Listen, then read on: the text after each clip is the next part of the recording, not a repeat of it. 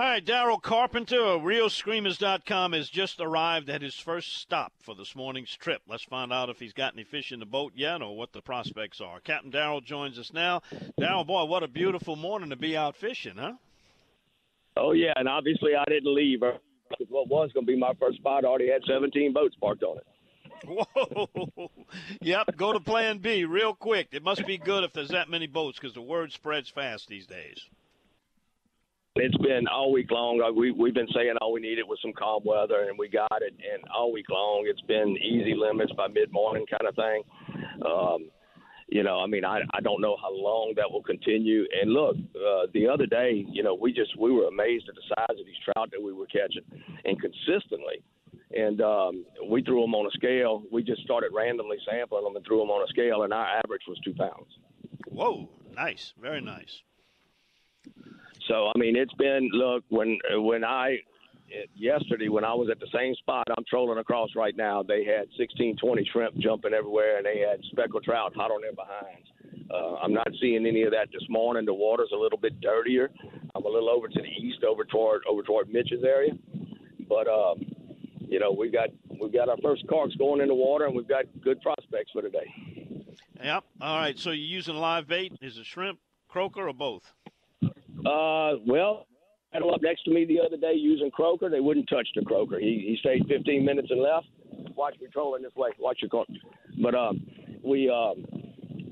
live shrimp has been the ticket except for yesterday. Yesterday you put a lemon head matrix shad on there, and it was out fishing the live shrimp 2-1. Wow. How about redfish? We starting to see a little bit better improvement in the number of reds, or is anybody down there really looking for reds with these trout running?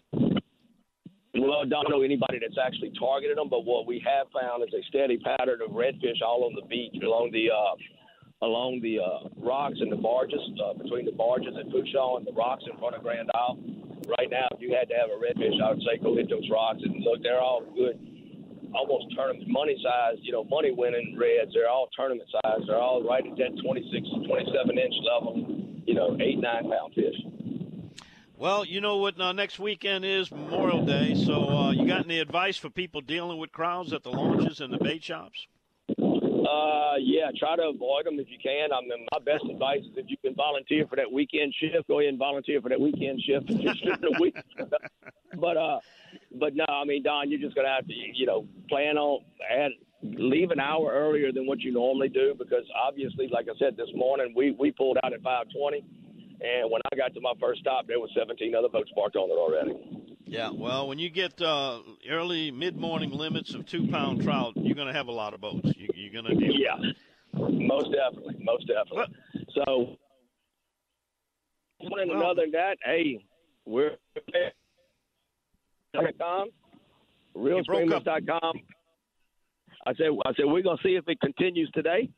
Okay. But other than that, we're available on your website at DonTheOutdoorsGuy.com or RealScreamers.com, or they can pick up the phone at 225-937-6288. All right, go get those big trout. We'll talk to you next week. I'm looking at the boat next to me, pulling one in right now. That's a good sign. Go get them. All right, that's Daryl Carpenter having fun with his clients down in Grand Isle. You can have fun, too, with all these guys. Just give them a call or check them out on the website.